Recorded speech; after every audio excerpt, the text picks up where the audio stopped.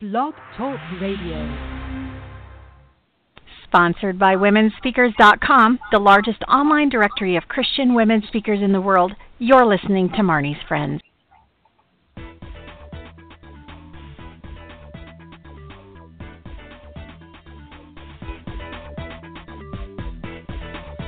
Hey everybody, this is Marnie Swedberg, and I welcome you to our latest edition of Marnie's Friends. And I am back from Africa. Had a wonderful, wonderful time.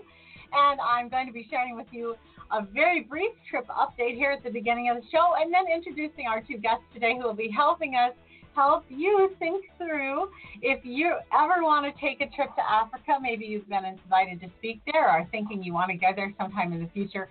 Got all kinds of good stuff and tips and advice for you as the hour goes by.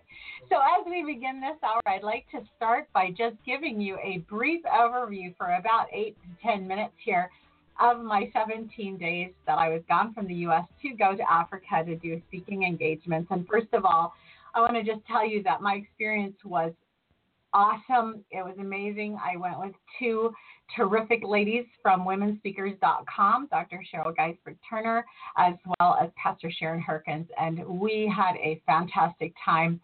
It was fun. We've known each other online for years through WomenSpeakers.com and our ministries online, but our first time to meet face-to-face was in Amsterdam at the airport. And yet when we were in Africa, the Africans would say to us, "You are three, but you are one." And that was a God thing, that we were able to have such unity in our team. It was so fun to travel with them and to see how God just provided for all of the different kind of angles of care and what we needed. We would give each other what we needed, and they were so incredibly supportive of me. So I was really grateful and honored for that. And if you had wanted to go with on that trip and didn't get chosen, that's okay. God has you in mind for something else, for something different, and just keep watching for his opportunities. As I think about going to Africa, we were hosted by Pastor Samuel Wafula and his father, Bishop Mike Wafula, and their ministry is huge. It's also very heart-based. It's Christ-centered and heart-based. And while a lot of times, and you'll hear this later during this conversation about preparing for a trip to Africa, a lot of the ministries in Africa really are takers. They really don't know how to give. This particular ministry was very generous in giving. They took good care of us. They said, there would be so many people. And in fact, I wanted to share some numbers with you because it was pretty amazing.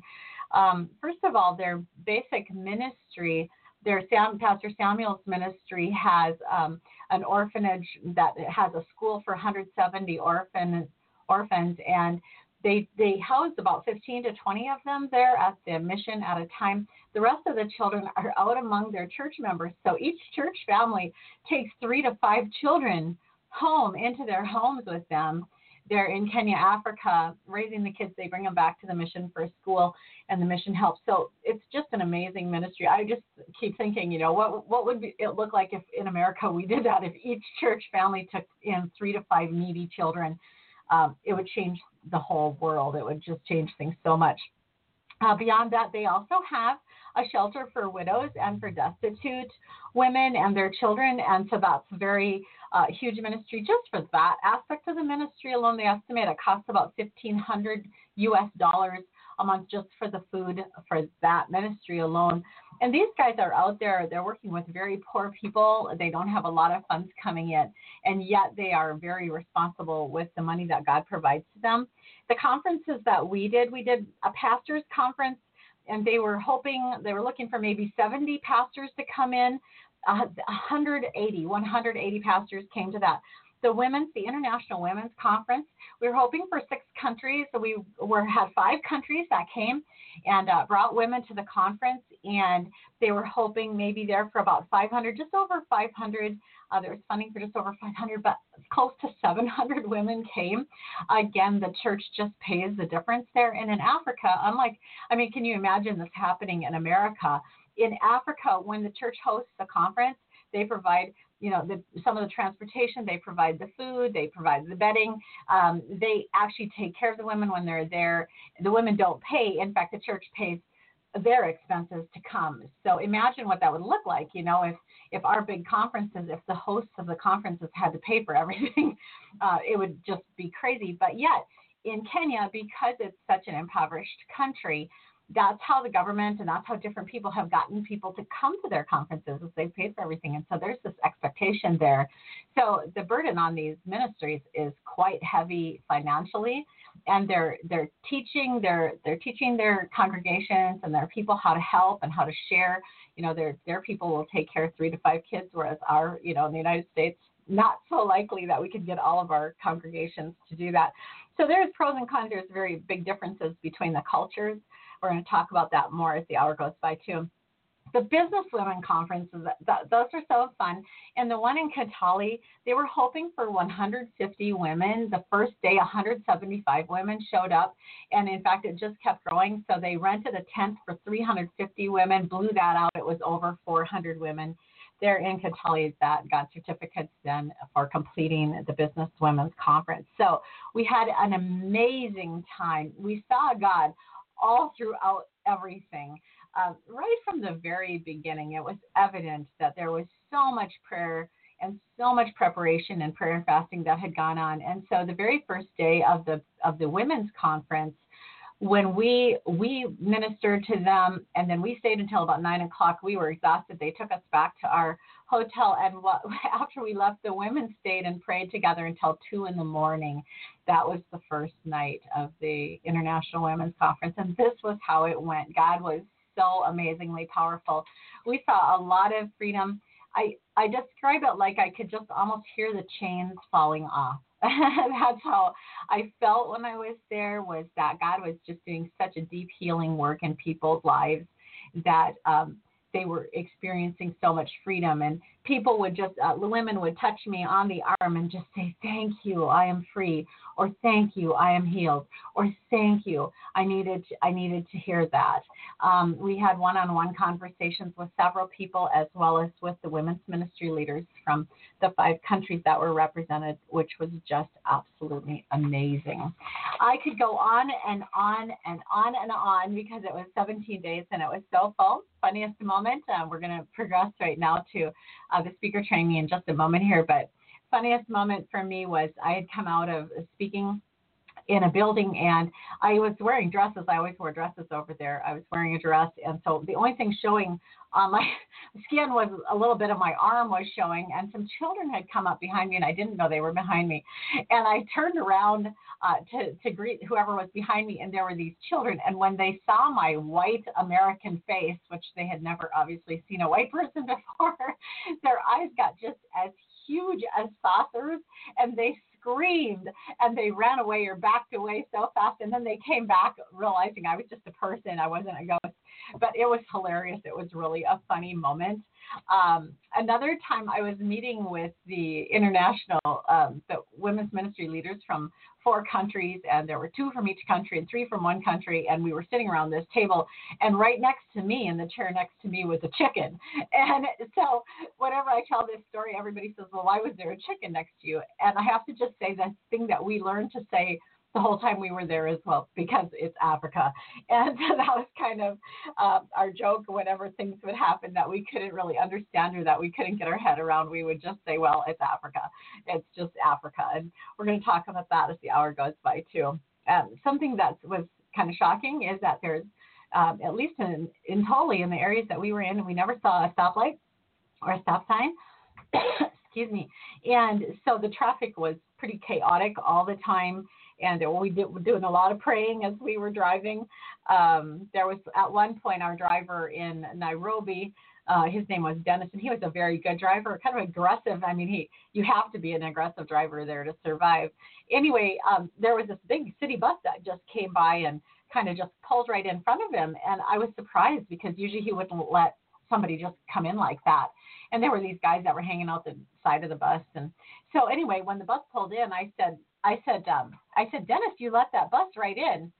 And he goes, "Oh, yeah, or they'd shoot me." And so I think there's just some real differences between America and Africa, and that's okay. But it is kind of funny to consider the differences there. and to just recognize how totally different things were. At this time, I'd like to introduce our guests today because we have two wonderful guests. First of all, Sharon Herkins. She is one of the speakers that went with on this trip to Africa. She's also a native African. She was born in South Africa, and so she has been in full-time ministry in the United States now with her husband for almost 30 years, and she has a degree in nutritional counseling. She's also an ordained pastor, a professional life coach, and a success principles coach. And she's here to share with us about a little bit of her experience and kind of some insights into traveling to Africa. Also here with us is counselor Pauline Berthwick, and she travels worldwide preaching, teaching, and ministering to mind, body, emotions, and spirit. She brings God through her, brings inner healing, intercession, and deliverance around the world. And so at this time, I would like to introduce you guys.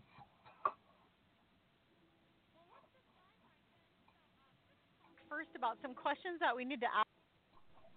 And Pauline, before you travel to Africa, do you have some specific questions that you like to ask your hosts that will help clarify things? I do. I travel there a lot, though, so I actually send them an email ahead of time with my expectations and my parameters or boundaries, I guess you could say. I do ask for references. I don't always use them because I'm communicating usually on Facebook with the people that are going to host me. So I'm getting to know their heart in that way.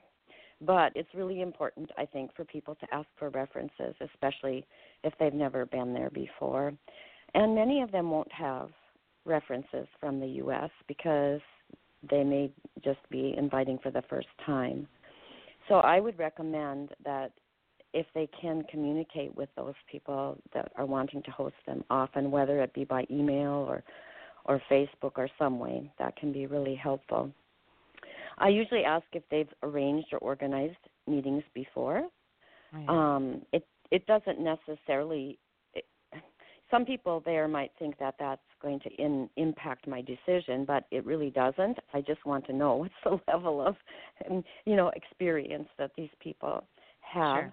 And are they located in a rural village or in a town, which is really, I think, an important question because traveling in rural Africa is very different, and ministering is in that area is very different than in a town. And who will take responsibility for my safety and security, and who's going to arrange the transportation? So I think getting phone names and phone numbers of more than just the one person who's contacting you is probably important. And that can be when you get there, something might happen, and you might need to contact other people there.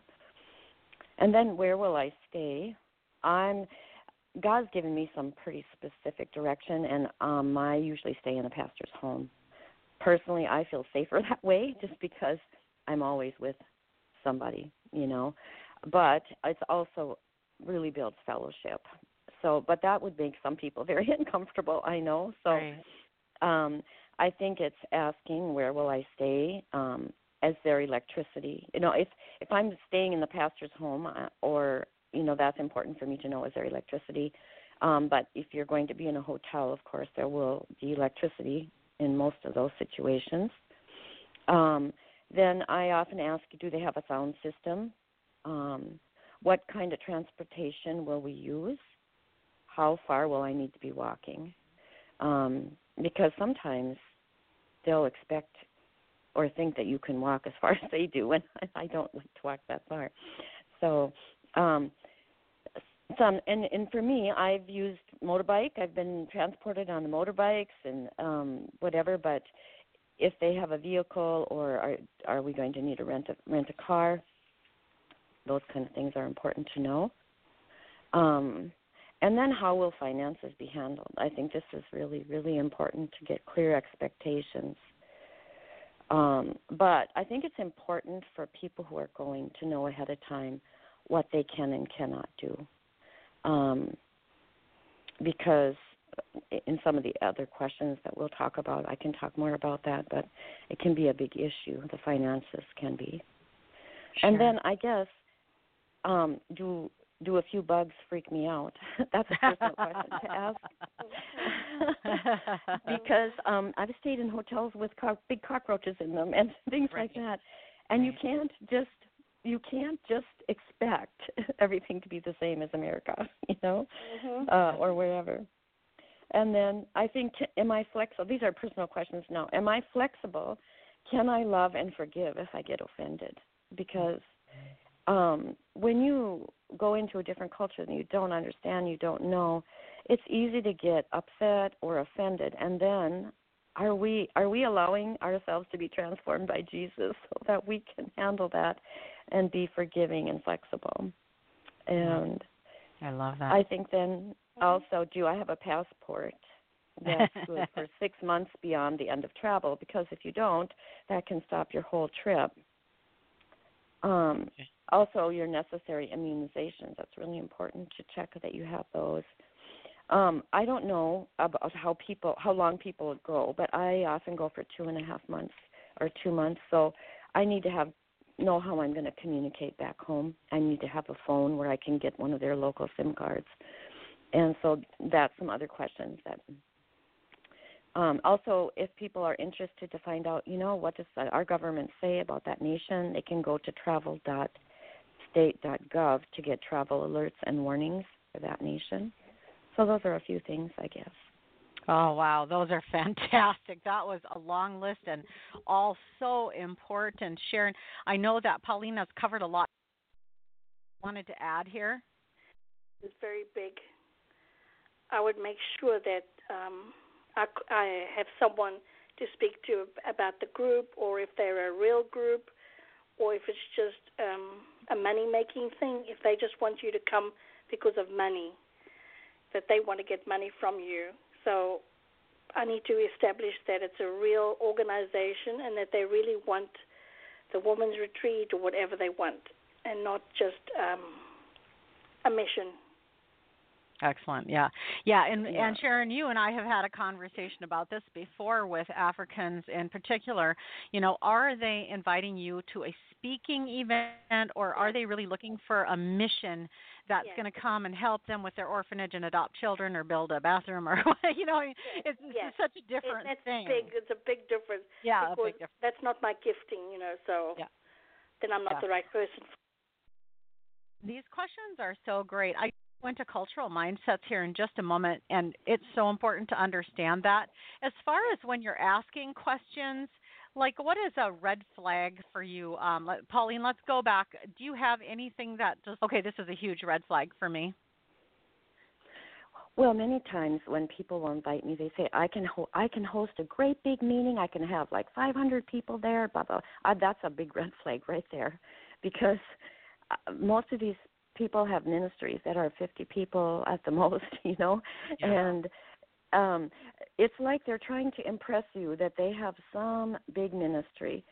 And these are those people, I think, that are in business, or some of them don't even have a ministry on the ground. So the reference is important. However, many people will not have those references. So that's why, for me, I do try to communicate with them. And, it's a challenge. It's a big issue. Mm-hmm. Yeah. Sharon, how about for you? Is there a red flag that you watch for? Yes, I do find that to them, lying is not as serious as what it is to us. Yes. So they will tell lies about their ministries or about what they can give you or do for you. And so I normally try to test the waters there, just to make sure that. Love that. I don't jump in and it's totally, completely different to what I was told.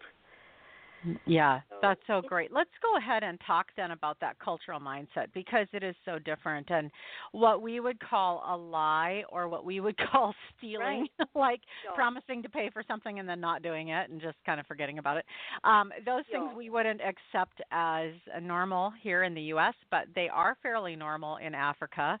And so, Sharon, I loved, Pauline, earlier you mentioned, are you willing to love and forgive when you get offended?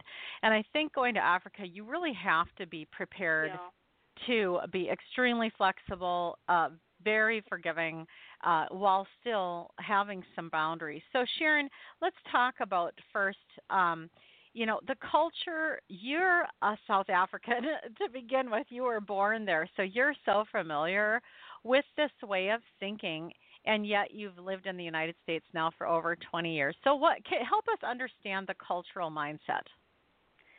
It really changes, though, and I'm sure the cultural mindset in the United States changes as well. Our moral standings and everything changes.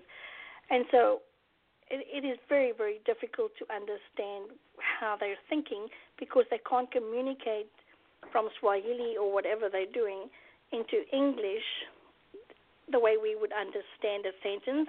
So they would just say yes, yes, yes, yes. In the meanwhile, they'll take you to a hotel that's totally not what you were told you were going to go to, or they won't feed you, or the time frame is different.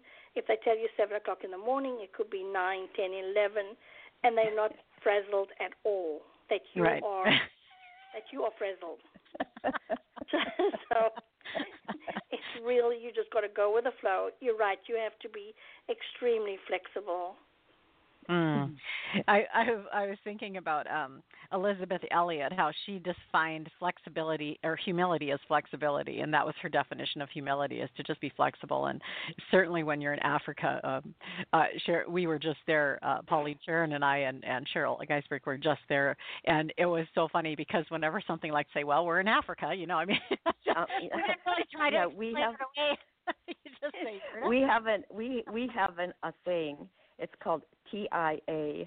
This is Africa. Yeah. This is Africa. I was explaining to some people that I was having a meeting with the national leaders from 4 countries, and we were all around this table, and there were about 9 of us, and right next to me on a chair was a chicken.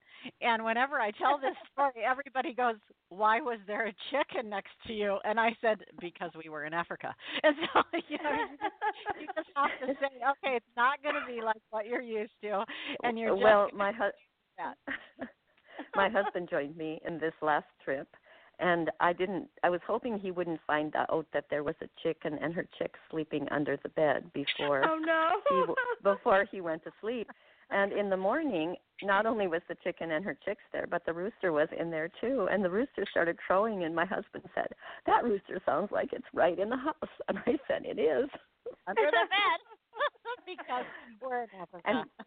And he says, "You stretch me. You stretch me." Yeah, it is.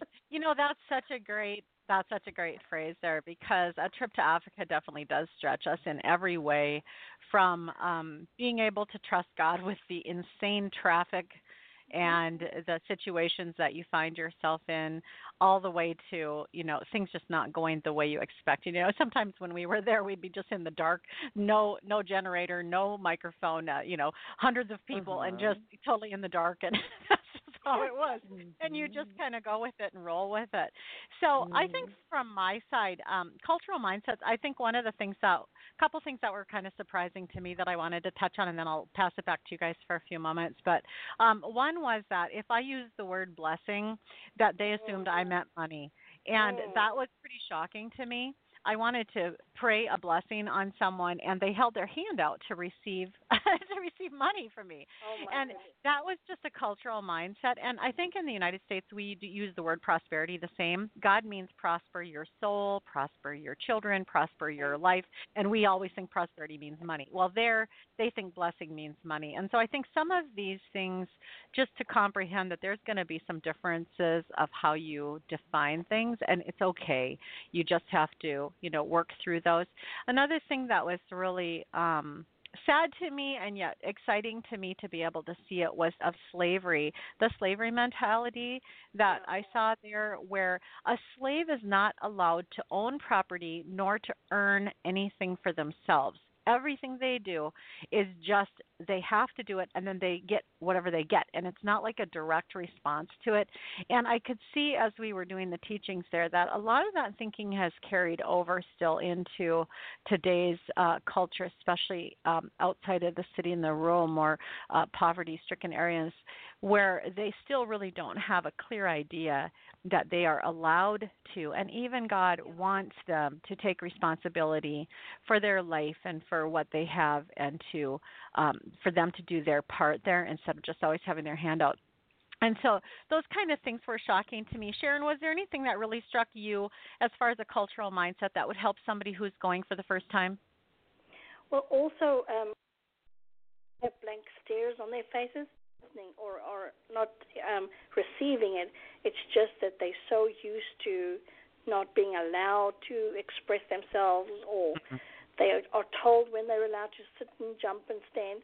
And so when you're speaking to them, you just got to get over that that facial expression and know that God is getting through to them. So to me, that was very hard to see, and yet they were receiving. Yeah, good. How about you, Pauline? Well, going back to that thing you were just mentioning about the slavery mindset, one of the things the Lord spoke to me about going there is He said that there's a white missionary curse that we're dealing with, which the many times the missionaries would go and they would do everything. They would set up everything, and they created a dependency. And He also said it was related to colonization. So those are the roots, the things in the roots that really do affect the mindset of people expecting that. And I find they have a belief, all Americans are wealthy, and if I connect to one of them, they can be my Mzungu. In Swahili, Mzungu is a white person, and they consider then that you are now their sponsor, their property, and that they don't want anyone else to talk to you or to connect to you or anything like that. I have been fairly successful to overcome that because of my calling and because of the boundaries and how I present myself. So I'm very, very clear, and I know from the Lord that I am not a funder, and that from the very beginning, that is out front, and people know that.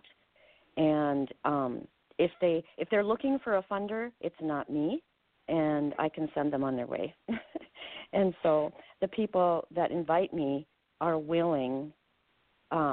Actually, they have to host the meeting. They have to cover all the costs and everything, which many, that's a cultural mindset also.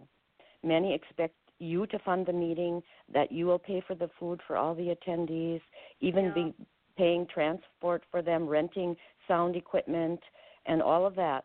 Now, if you have, God didn't give me resources for that, and He told me I'm not to do that. So I'm really blessed and thankful that God gave me very clear guidelines about how I'm going to function, because it's helped me. It's those safety and security things you talked about. It's been having good boundaries and knowing what they are is helpful. It's interesting. This is Marnie, and it's interesting because before we went, God was really clear with me about that too, that I saw a picture in my head of most Americans coming and being the person that lays their hands on people, being the person that does it all. And I wasn't supposed to go do that. I was supposed to be the one that equips them to be the hands, equips them to be the person that does it.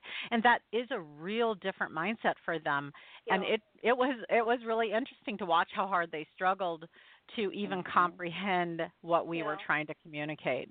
Sharon, what are your thoughts there? I don't even know if they really got that part. I still think that they, because they just are waiting, and then I'm waiting to be contacted for money. So, they love you. They tell you they love you. They want to establish a partnership, and you know what that partnership is. Means money. That's like blessing, right? It's like blessing. Yes. Right. Yeah. So I think the thing to remember here is that God sent us, God sends you, Pauline, to do a particular work and to accomplish a particular thing, and it isn't to cure them of every lie that for their generations. That wasn't why we went or why we go. What we go is to do what He asks us to do, and to let Him continue the work in the hearts, just like we do even when we minister in the States. It is just different because it kind of takes you by surprise, the depth of the dependency that they express toward you. Yeah. Good.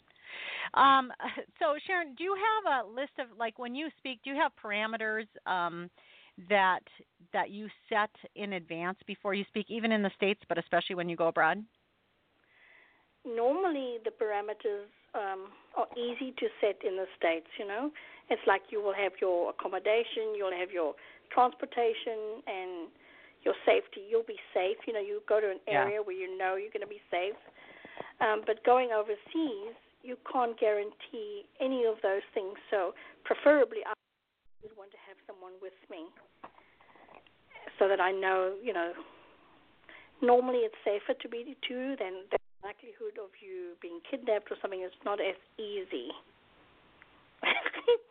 I know kidnapping is not something that we're looking forward to, but definitely that's the perimeters I would like to set. Yep. That Okay. I have someone with me, and that they'll be taken care of as well. Yeah. How about you, Pauline? Yeah, amazingly, I do travel alone sometimes. Mm-hmm. At first, I started traveling with someone, and I agree that that's a really good idea. But I want to know who's going to be responsible for my safety and security, and I'd like to have 2 or 3 names and phone numbers, so that if I get there and person's not there or whatever, I've got some way to call, at least a number to contact another person. Mm-hmm. I think, some of the things I do suggest is to get the address and phone number for the U.S. embassies there, and that you should have that on your possession. I use a money belt, or I think this is on my packing list. I don't know what I called it on there, but it's like a football girdle. I was looking it up online trying to see what it's called. But it's like how a woman would wear a girdle. It covers your mid thigh. But these football girdles have pockets in them for the football players to put their pads in, and so I use that. I can put my passport in a plastic bag and put it inside there. I can put some money in there. I can put some wet wipes in there and some toilet paper. And so when you find yourself in a situation where there isn't those things available, you have those, and that makes me feel secure to have my passport right on my person. It would be very difficult to get that off of me. And then there's a program called STEP, which is Smart Travelers Enrollment Program. I've never used that, but you can receive travel and safety updates while you're away. And I think having a phone number of people on you. Then the other thing is carrying. I use a rolling backpack where I put all my things that are valuable in there, like my camera, my computer, and all that in that rolling backpack, and I keep that right with me. And if I'm in a conference and we're going outside to eat, I just take that bag and all my things with me. So, and keep it, by my side. I think that's important. One thing that I was finding in some countries, they would kind of give you like an armor bearer. People that they don't want you to carry your own things, right? And so this is how they want to serve you. However, if you're an American and having someone grab your suitcase that you don't know, or grab your backpack that's got all your valuables in it, and you don't know who they are and you don't know where they went, it becomes very disconcerting. Yes. Pretty scary. So my rolling backpack, I can roll it, and it's not heavy. And so when I need it carried, it is heavy, but not heavy to roll it. When I need it carried, I make sure it's somebody that I know that's with us that's doing it. That's so great, yeah.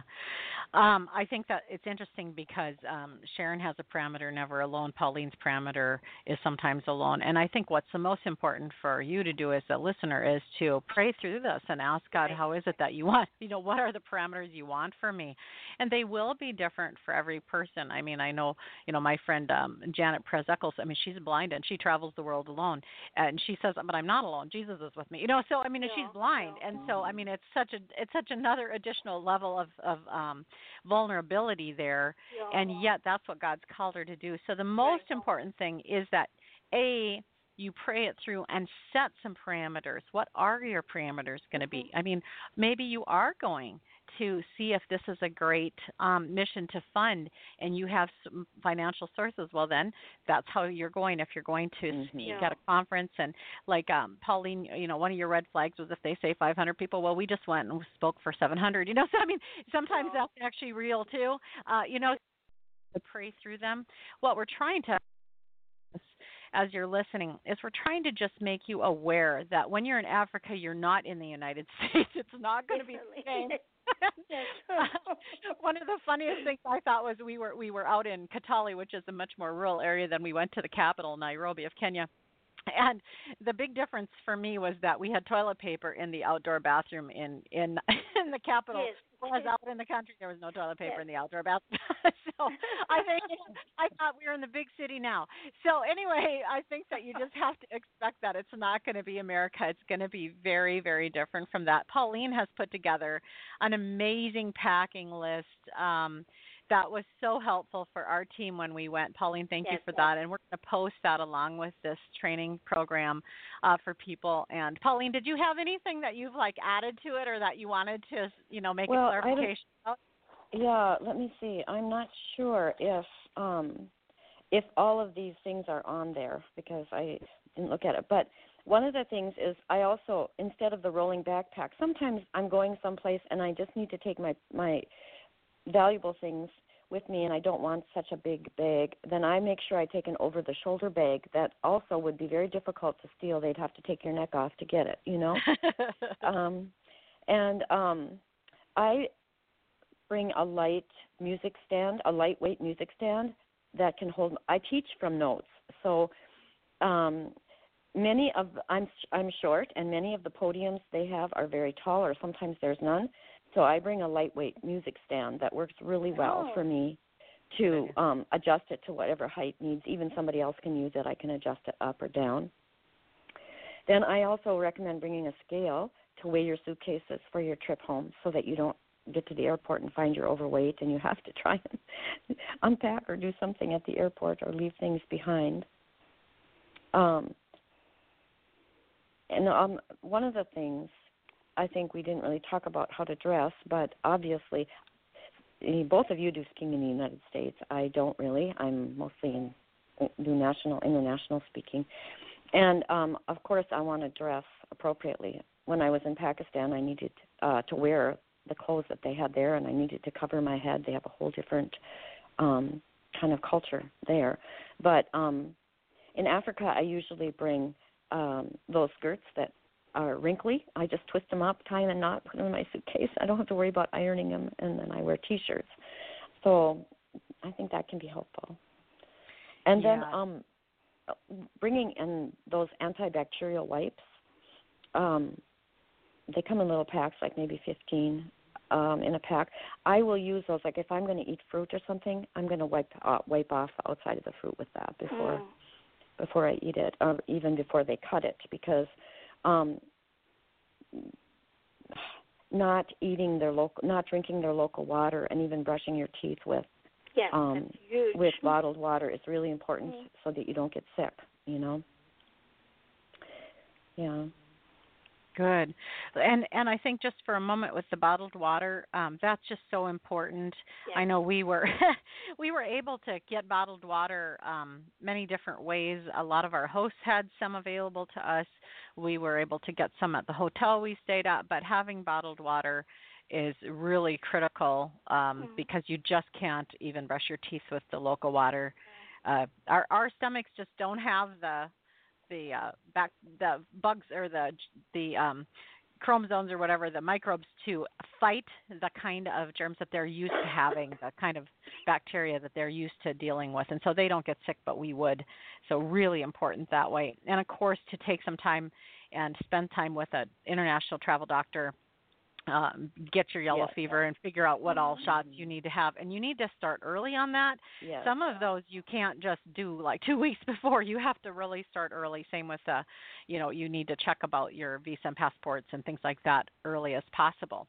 Let's go ahead and talk about greeting new people in a group when you don't have a clue what to do. I'm going to just share what I kind of figured out along the way. Sharon, I'll pass it to you, and then Okay. Pauline will have you cover anything we missed. So what I found was we were with people from 5 nations on this trip, and the people from different countries actually had different ways of greeting you. Some of them would kiss you directly. Some of them would do a 3-cheek thing.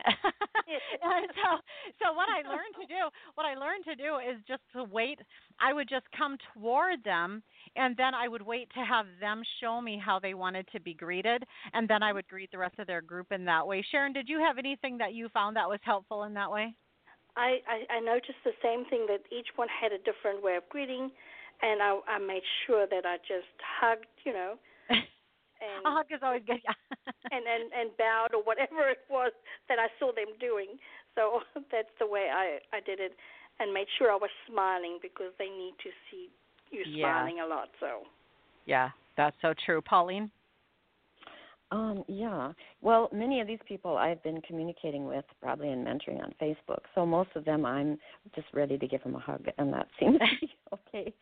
But I've been to some countries where they do the 3-cheek hug or whatever, and I really like that. I feel comfortable with that. So sometimes people will do that, and I just respond in the same way. Yeah. Even there's times where I felt to give somebody a holy kiss, and it's just, I know that's the Holy Spirit then when that happens, Right. Yeah, and I think the main thing for me was just relaxing and realizing they're going to show me what to do if I don't know how to greet them.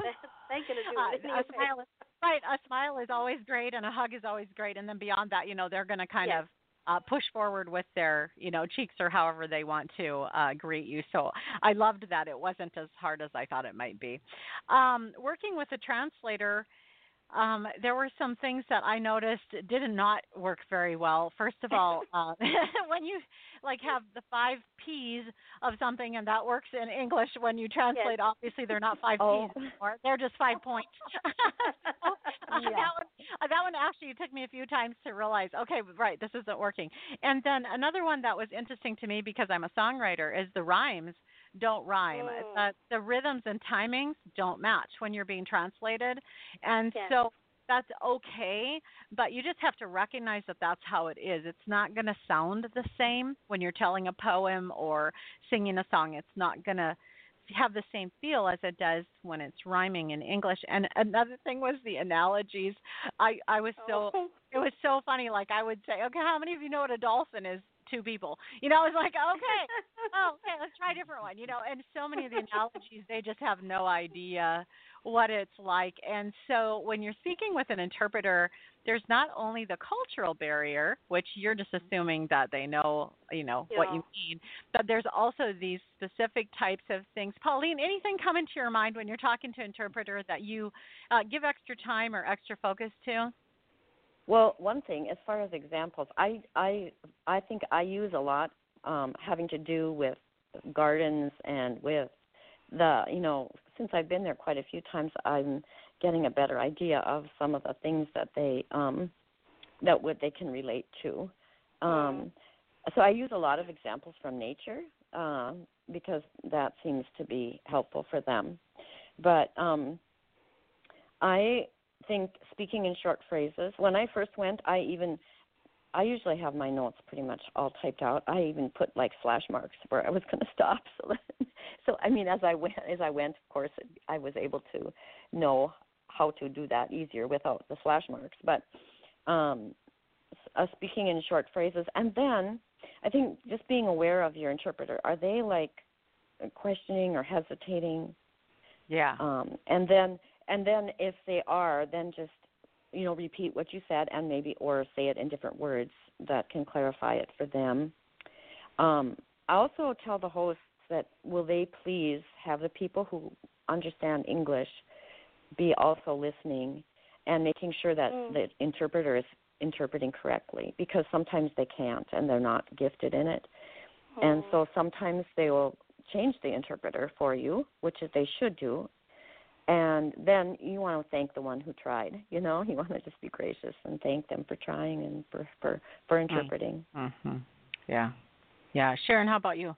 I loved working with the interpreter, especially the ones we had. We were really fortunate that our interpreters were dynamic, they were creative, and they knew the people, they knew their audience.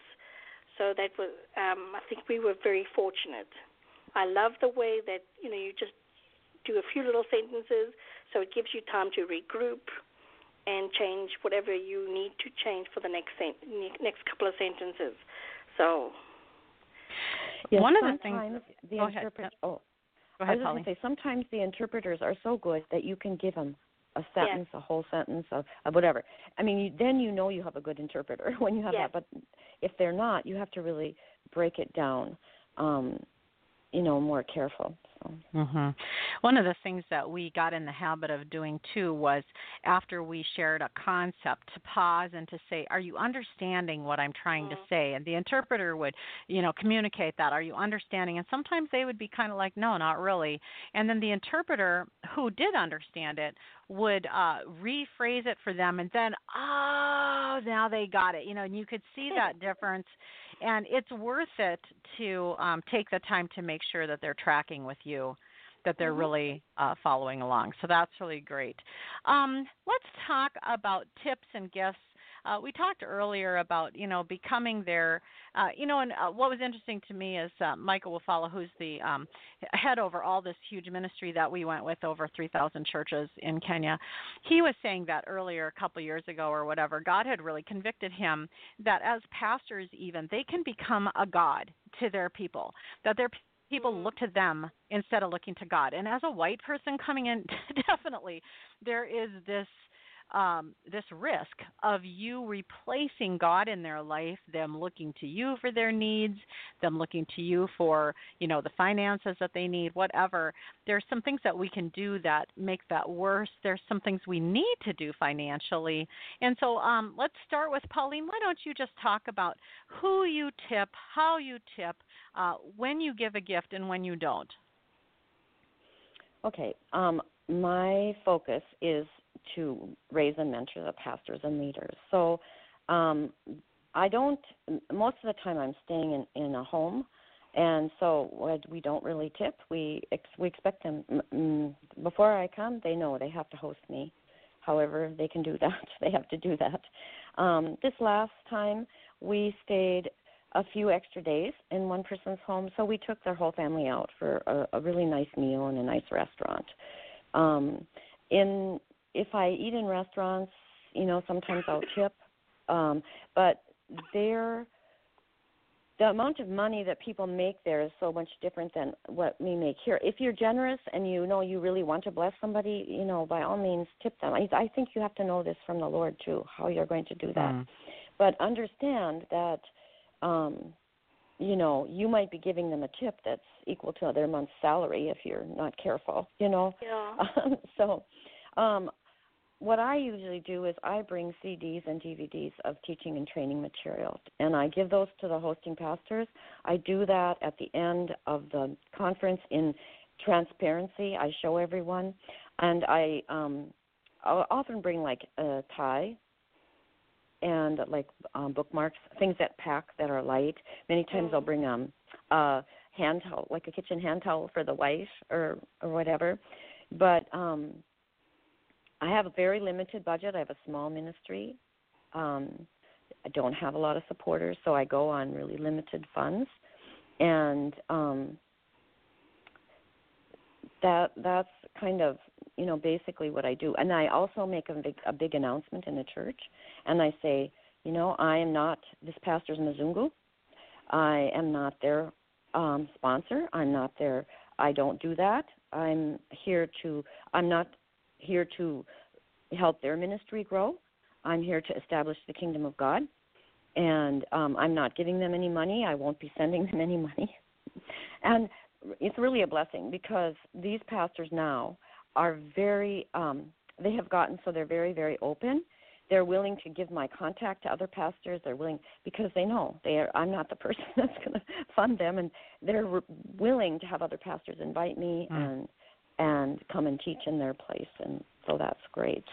So what I heard you say, Pauline, what I heard you say there is the reason that they are willing to share you is because they aren't threatened that you're going to give away their money to someone else because there's no money involved. Yes. Yeah, interesting. Mm-hmm. Good. And, I think you said one of the questions was, what is the worst thing that you can do as a guest? And I would say I'm a thinking person. When you do the Myers-Briggs, what's forefront? If you're a feeling person, you better be careful when you go to Africa. You better not say what's on your heart because you're going to see situations that you want to help. And this can be really disastrous because recently I was meeting with a pastor, and he said, a lady from America came, and she told me that she was going to sponsor our orphans. And we went to these 5, he actually took her to 5 different places. They got all the names of the children. They had to get records from the teachers, from the government officials and everything. And they set this whole thing up. And then this lady decided that she can't do it or she's not going to. No, everyone thinks that she is sending money to this pastor and that he's using it for his own purposes. Right. And this is what they believe. They believe that if a white person comes, you're getting money from them. And so that's why I make it very clear that I'm not giving anyone money. So. Yeah, there's promise and over-deliver, and when you're working in Africa, definitely don't promise what you can't give. Sharon, what are your thoughts there? I also love like giving them books and stuff that they can use for resources and things like that. I agree. Money is dangerous. Once you start giving them money, but the guys that were our transport guys, we did help them with the gas and stuff like that. So there we did give money. And then at the end of the week, we gave him like $20 or something for being so responsible and safe. And our transporters were taking us sometimes 2 and 3 hours one direction. I mean, we were with them. We were with them a lot, and like the one transporter we had never got paid at all. He was doing it all as a gift, and so that was a great joy to be able to do that. And again, we just kind of prayed through that and asked God for help and wisdom there. Good. Yeah, well, on this last trip, I did that also. I mean, we had one that we were renting a paid for the fuel. But this young man was with us. He helped interpret and everything, and we gave him an appreciation gift at the end because of that. But then they know, and he also was not paid. So many of these people, right, are actually volunteering for organizations, but the organizations aren't really paying them either. So. Right, yeah. Well, the last thing I want to talk about is just some realistic financial expectations for international travel. And I think from my own experience and from what I want to communicate personally, and then I'll let each of you have an opportunity, what I need to do going forward is to look at the entire cost of the trip and then be prepared to cover it all myself. Whatever they cover in the end, let that be the gift that I receive from them versus the expectation that I go in having. I had to deal with on that. What was my responsibility? But it comes down to, for me, did God want me to go? And then provided for me to invest. And I would see that an international trip, you're going to be hard-pressed to do it for under $2,500. $3,000 is probably kind of a lowish benchmark, and then $5,000 would not be amazing at all to spend. Sharon, what is your thoughts on that? Definitely. I would also cover everything in case, I would have the money to cover it just in case it was one of those situations again where it got lost in the translation of their thinking and stuff like that, where they thought they were going to pay for you, and you're going to do your ticket, but I'll reimburse you, then they forget to reimburse you, and stuff like that. So I would always be prepared to pay. and then have $1,000 cash on hand with you in case you can't get to a bank. Like we were in the bush, so we couldn't get to a bank. So it was handy having the cash on us. Pauline, how about you? Yeah. So I find that the tickets are anywhere from $1,500 to $2,500, $2,500. Visas around $100, and the ground transport depends on what happens. And for what the Lord gave me, is He said that I'm responsible for the airfare and for the ground transport. So I say preferably they find. I actually move from one place to another. Like I did 20 conferences, 7 in Uganda and the rest in Kenya. So I move from one place to another about every 3 days. And the people who are hosting me have to help me get transportation to the next place. And sometimes it's public means, but normally we try to find a car that someone volunteers and we just pay for the fuel. That's ideal. Or else we have to rent a car. So it just depends. And I have to pay those. I expect to pay those. But other than that, they must provide the food and place for me to stay. But my costs for this trip for 2.5 months were right around $5,000, which is pretty good, I think. Yeah, no kidding. I mean, Wow, yeah. Very expensive. Yeah. So, but that's because they hosted me, Right. and so I wasn't staying in hotels and all that, and I didn't Buying food every day, right? Right. They also were doing that, so. Yeah. And that makes a difference. Yeah. I think the most important thing is as you're going into these kind of situations where you're outside of the U.S., you're really outside of your comfort zone as well as your experience zone, where you just have to be very flexible, be ready to roll with it. You don't have to necessarily put up with something that is intolerable. If there is an option to do something different, we found ourselves one day in a situation that was not okay. We felt unsafe there, and we did actually make a change ourselves and let it play out the way it did. And God was merciful there and allowed everybody to just move forward pretty quickly. But sometimes you're in situations where you can't do anything about it. Sharon, you found yourself there a few years ago. Where you were sick, you were out in the bush, and it was not a good situation, but God carried you through. Yes, he did, and I had no choice. So, I just thought this was an amazing experience, and my level of faith in God increased. So, when we do travel outside of America, that's what's going to happen, and we're going to have a better relationship with God. It's just awesome. Thank you. And it was so fun, you guys, to go with Sharon and also with Cheryl Geisberg. We just had a great time. It was really fun, Pauline, for you and for the listeners. We had not met each other face-to-face until we met in Amsterdam. We've known each other online for years through womenspeakers.com and through our online ministries, but we met face-to-face first in Amsterdam. But it was really fun how God just took the three of us and made us into this team. And I loved how the Africans would describe it. They would say, "You are three, but you are one." And I thought, wow, only God can do that. Only God can do that. Wow. Three people, from New York and California and the center of the United States, and turn us into this amazing, I just call them power team. We just would, God would just orchestrate and dovetail things like that. And so to just, I guess in closing then, Pauline,